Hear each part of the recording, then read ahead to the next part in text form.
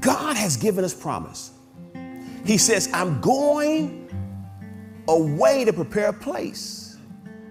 And if I go to prepare that place, I will come again for you, that where I am, you may be also. When we live with that expectation, when we begin to see ourselves becoming weary, we got to keep the finish line in mind. Because the finish line is our reward for keeping the faith and staying the course.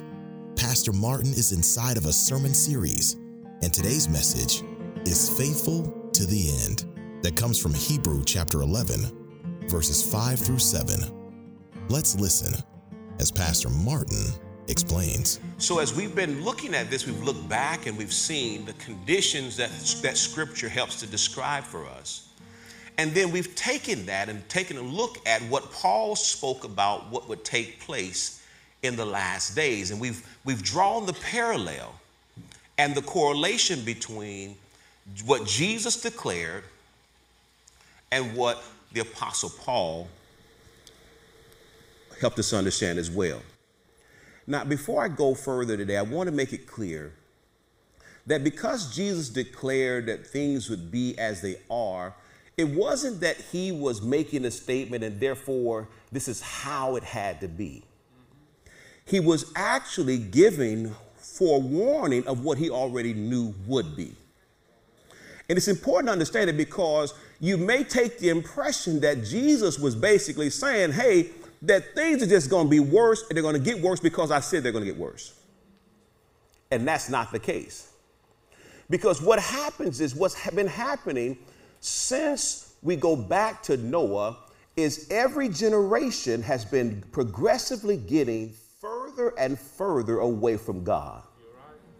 So when we go back, we see that we start with Adam and Eve, and then they sinned, and then each generation got further and further away, and then God says, I'm going to judge the world. Thus the flood came in. And then you have Noah and his children and his sons and his daughter-in-laws and his wife, and they were charged with now setting the tone for mankind, and then ultimately things just progressively got worse again. Now, when we say that we are in the last of the last days, because from the standpoint in which Jesus came, he began speaking of last days. And when we talk about the last of the last days, we have to understand that one of the things that we see that is common today is the speed of the progression away from God. Okay, if you understand psychology or sociology, you understand that it usually takes time for change to take place. And major change takes a lot of time. But as you'll know that in our day, things are progressing very quickly. The idea of progressivism is at a speed that is unprecedented in all of history. Things that were once considered wrong can within a blink seemingly be accepted as right. Whereas it took time and the progression and you had to get everyone on board, ultimately now we seem to grasp or quickly grab hold to things that don't necessarily align themselves with Scripture. Great ships are designed and built in specialized facilities that are called either shipyards or dockyards. Usually that's a place that's right there on the water or in close proximity to the water. These places are strategically placed near the water in order to ceremonially launch. Once the ship is done, there's a ceremonial launch and then it's launched off into the waters. However, God told Noah to build a very large ship inland a great distance from any major body of water. But here's the thing. He told him to do this, but he did not need to concern himself with how he was going to get it on the water, because the water was going to come to him in the way of a great flood. This was a great act of faith. Think about this. to be building a ship and you're not near the ocean. To be building a ship with no means to be able to get it from where it is to the nearest body of water. It was a great act of faith, but I would say that it was also an even greater endeavor of trust. Because he had to trust in what God had said.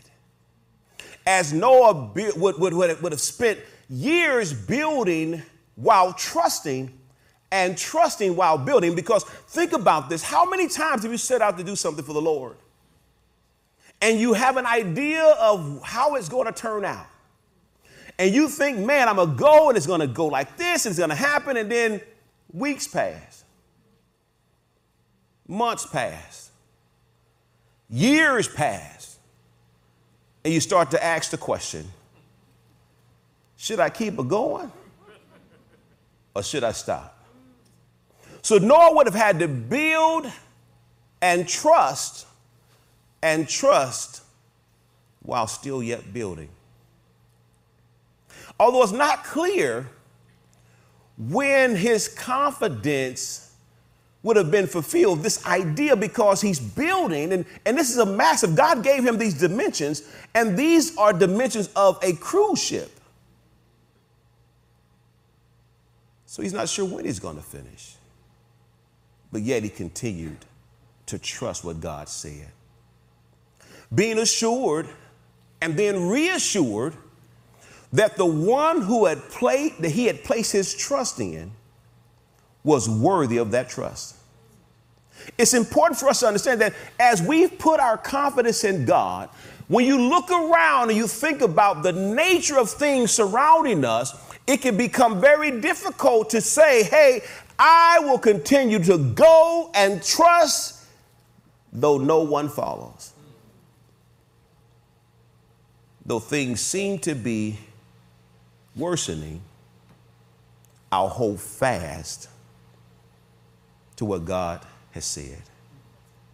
Noah remained faithful until the end.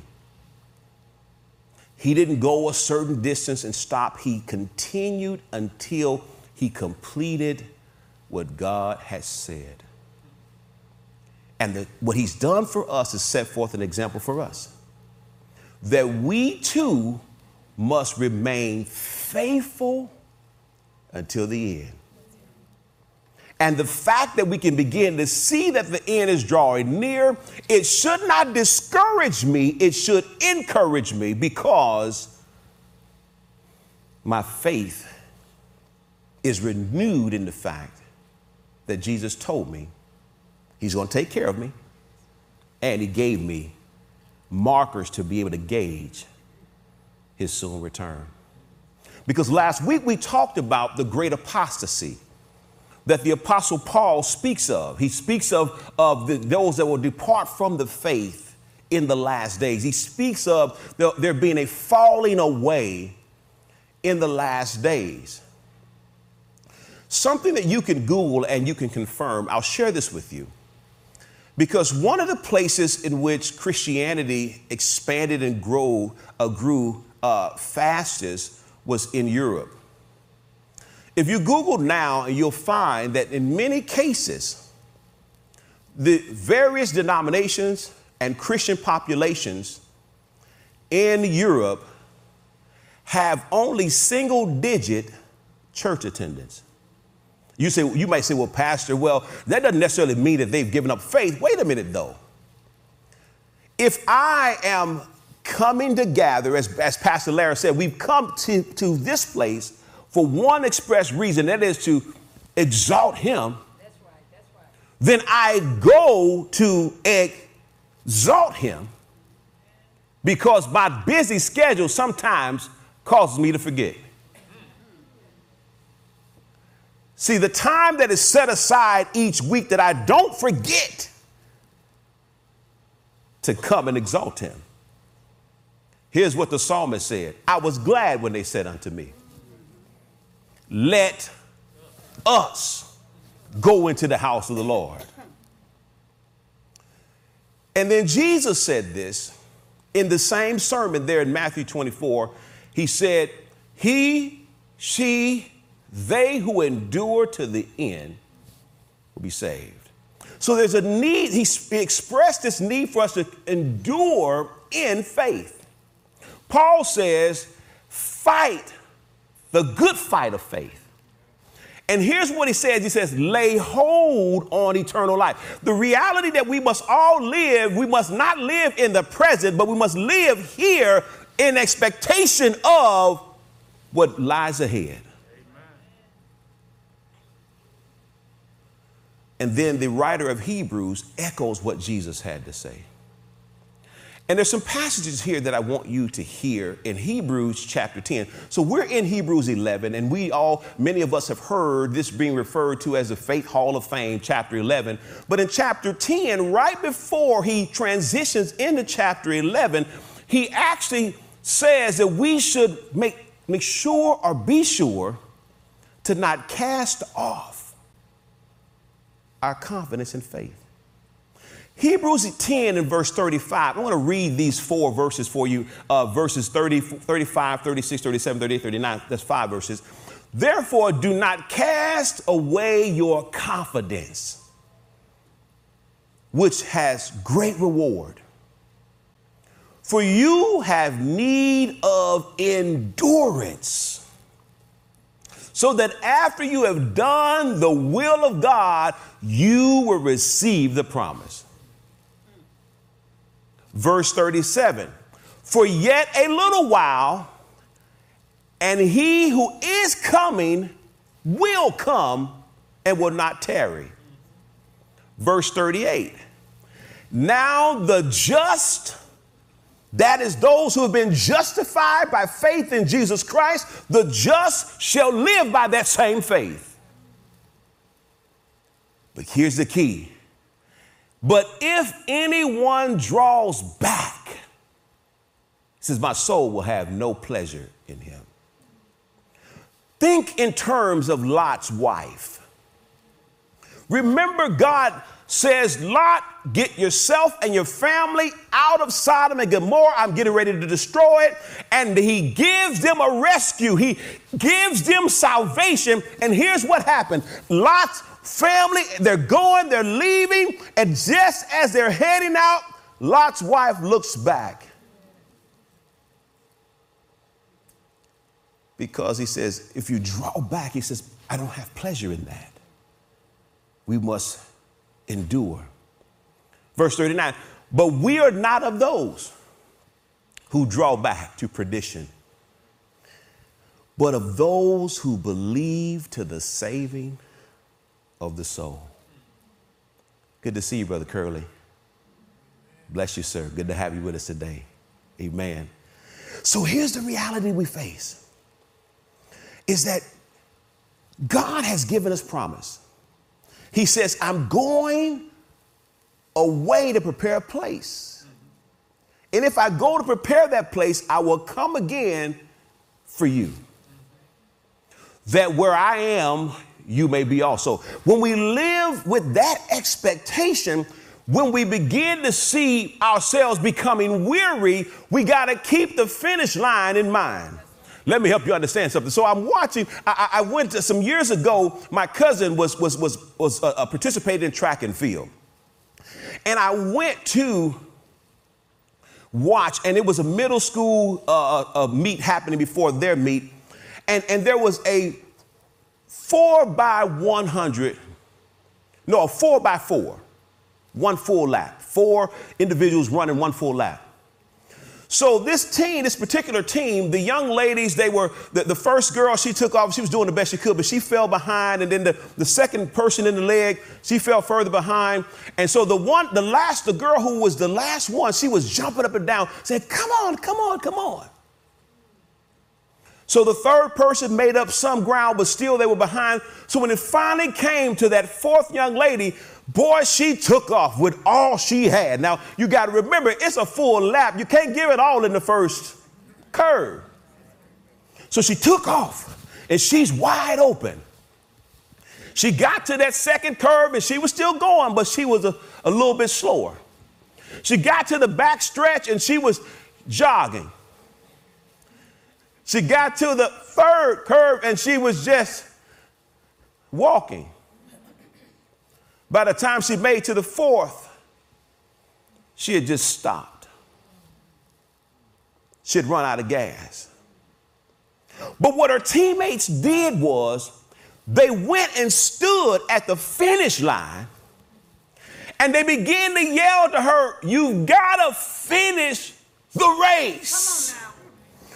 So as she was wearied and worn down, when she lifted up her eyes and saw them at the finish line, something stirred in her and she had strength to run a little bit further. And I'm saying to you that ultimately you may get weary and well doing, but you got to get the finish line in mind.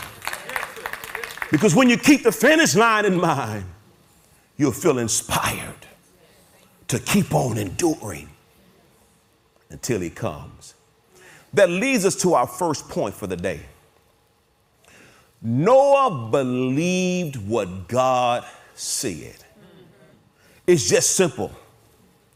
Noah believed what God said, because we find when we hear in our text today, it says he was divinely warned and he was of the things yet to come. God said, this is what's getting ready to happen. He had no evidence, but he believed. And he began to do based upon what God said. Here's what he did in Genesis. Genesis chapter 6 and verse 11 says that then the earth also was corrupt before God, and the earth was filled with violence. So God looked upon the earth, and indeed it was corrupt, for all flesh had corrupted their way on the earth. Verse 13, and God said to Noah, the end of all flesh has come before me, for the earth is filled with violence through them, and behold, I will destroy them on earth. That's all he has. And he sets out and begins to build an ark based solely upon what God said.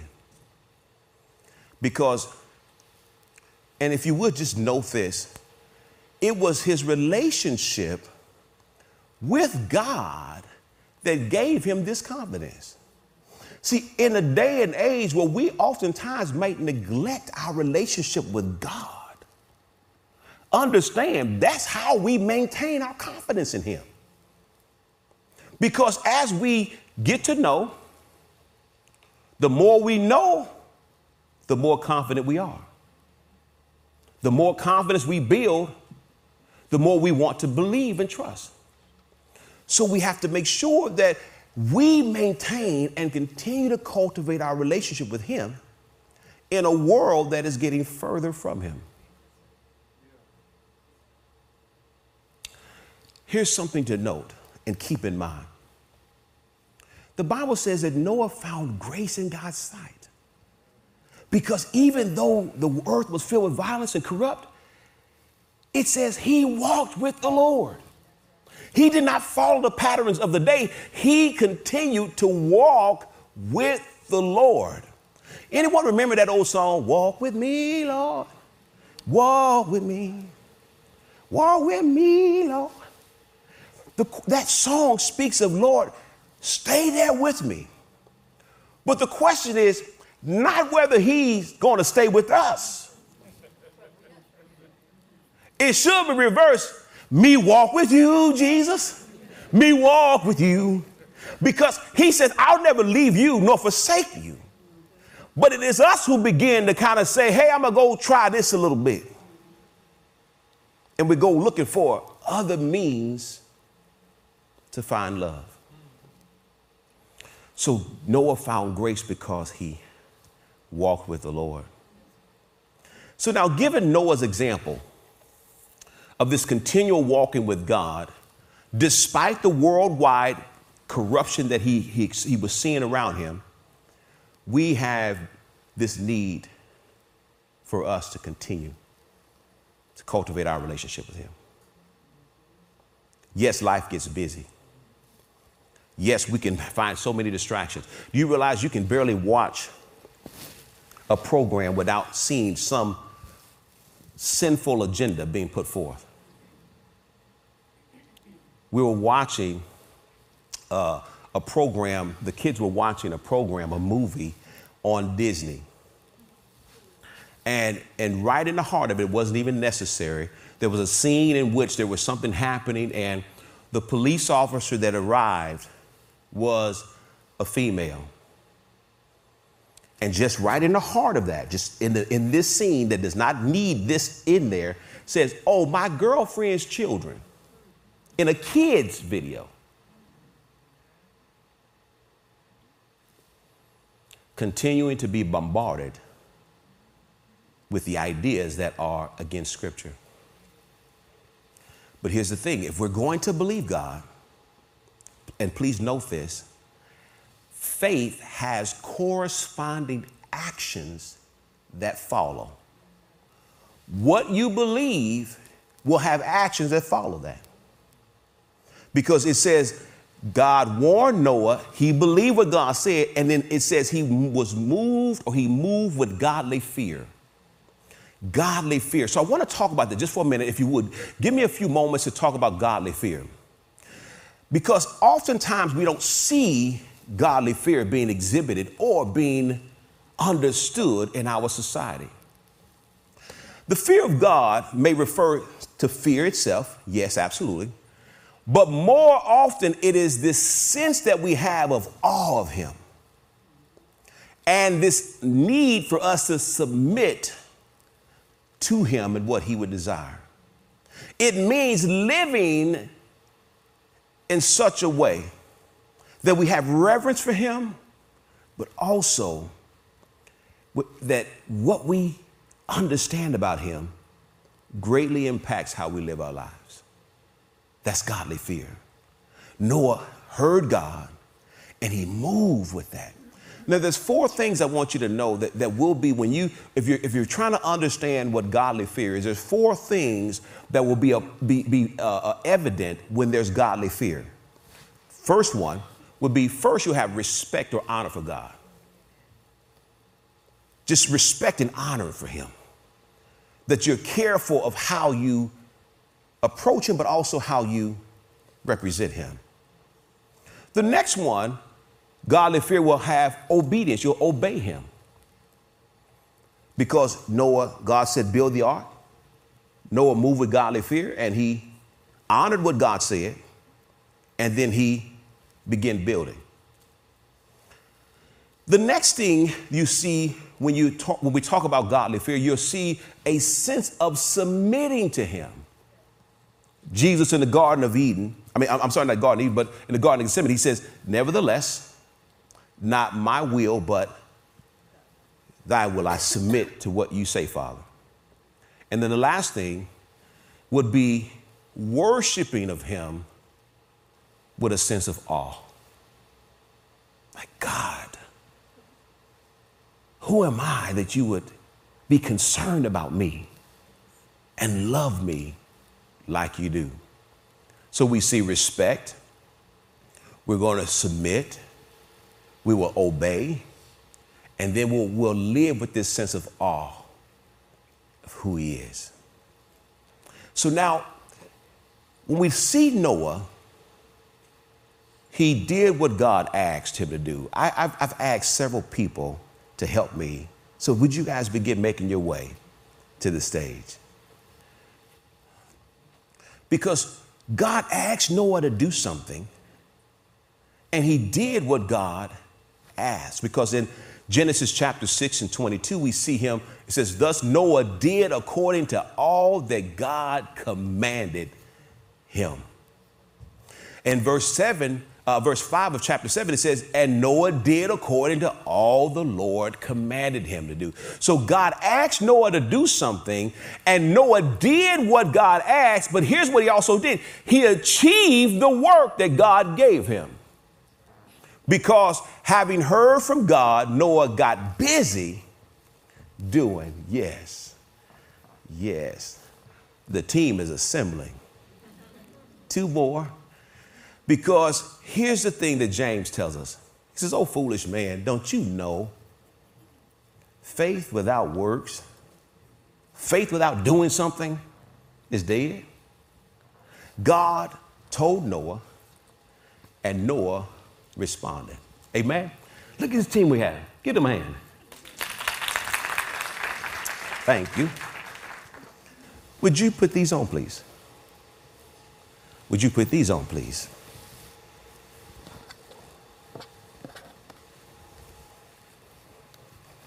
Would you put these on, please? Would you put these on, please? Would you put these on, please? And would you put these on, please? Now, the first thing I want you to observe is that I asked them to do something, and they had to cooperate with what I asked them to do. I said, would you put these on, please? And each one put them on. The next thing I want you, would y'all hold your hands up like this? The next thing I want you to observe is that they all have work gloves. Because when you put on work gloves, you are demonstrating that you have some work to do. Yeah. And here's the last one. I want you to observe that each one got their own pair of gloves. Because God has purpose that everyone in the body of Christ has some work to do, and he's got some gloves that fits each one of them. And he says, when you believe and you put your confidence in me, I will move you to action to do something in my kingdom. God bless you all. Thank you. Keep the gloves. You got work to do.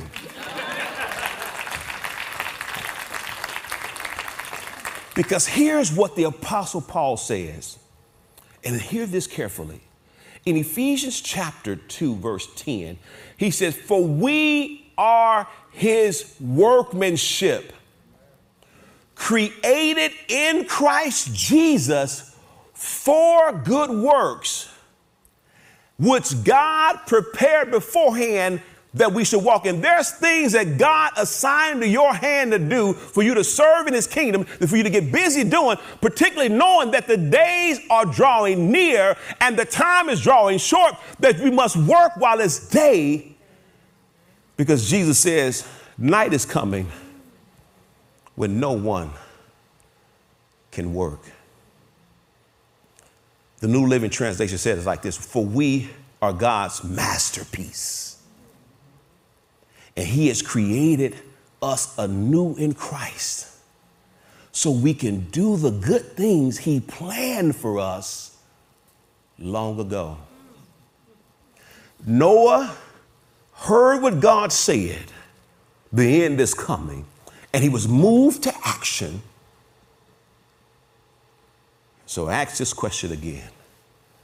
What is God moving you to action, knowing that the days are drawing short before Christ returns? That leads me to point number 2. Faith is the first step, but trust is the journey. Faith is the first step, but trust is the journey, because as Noah stepped out into what God told him to do, he had to journey along and trust him, because it took some time to build that ark.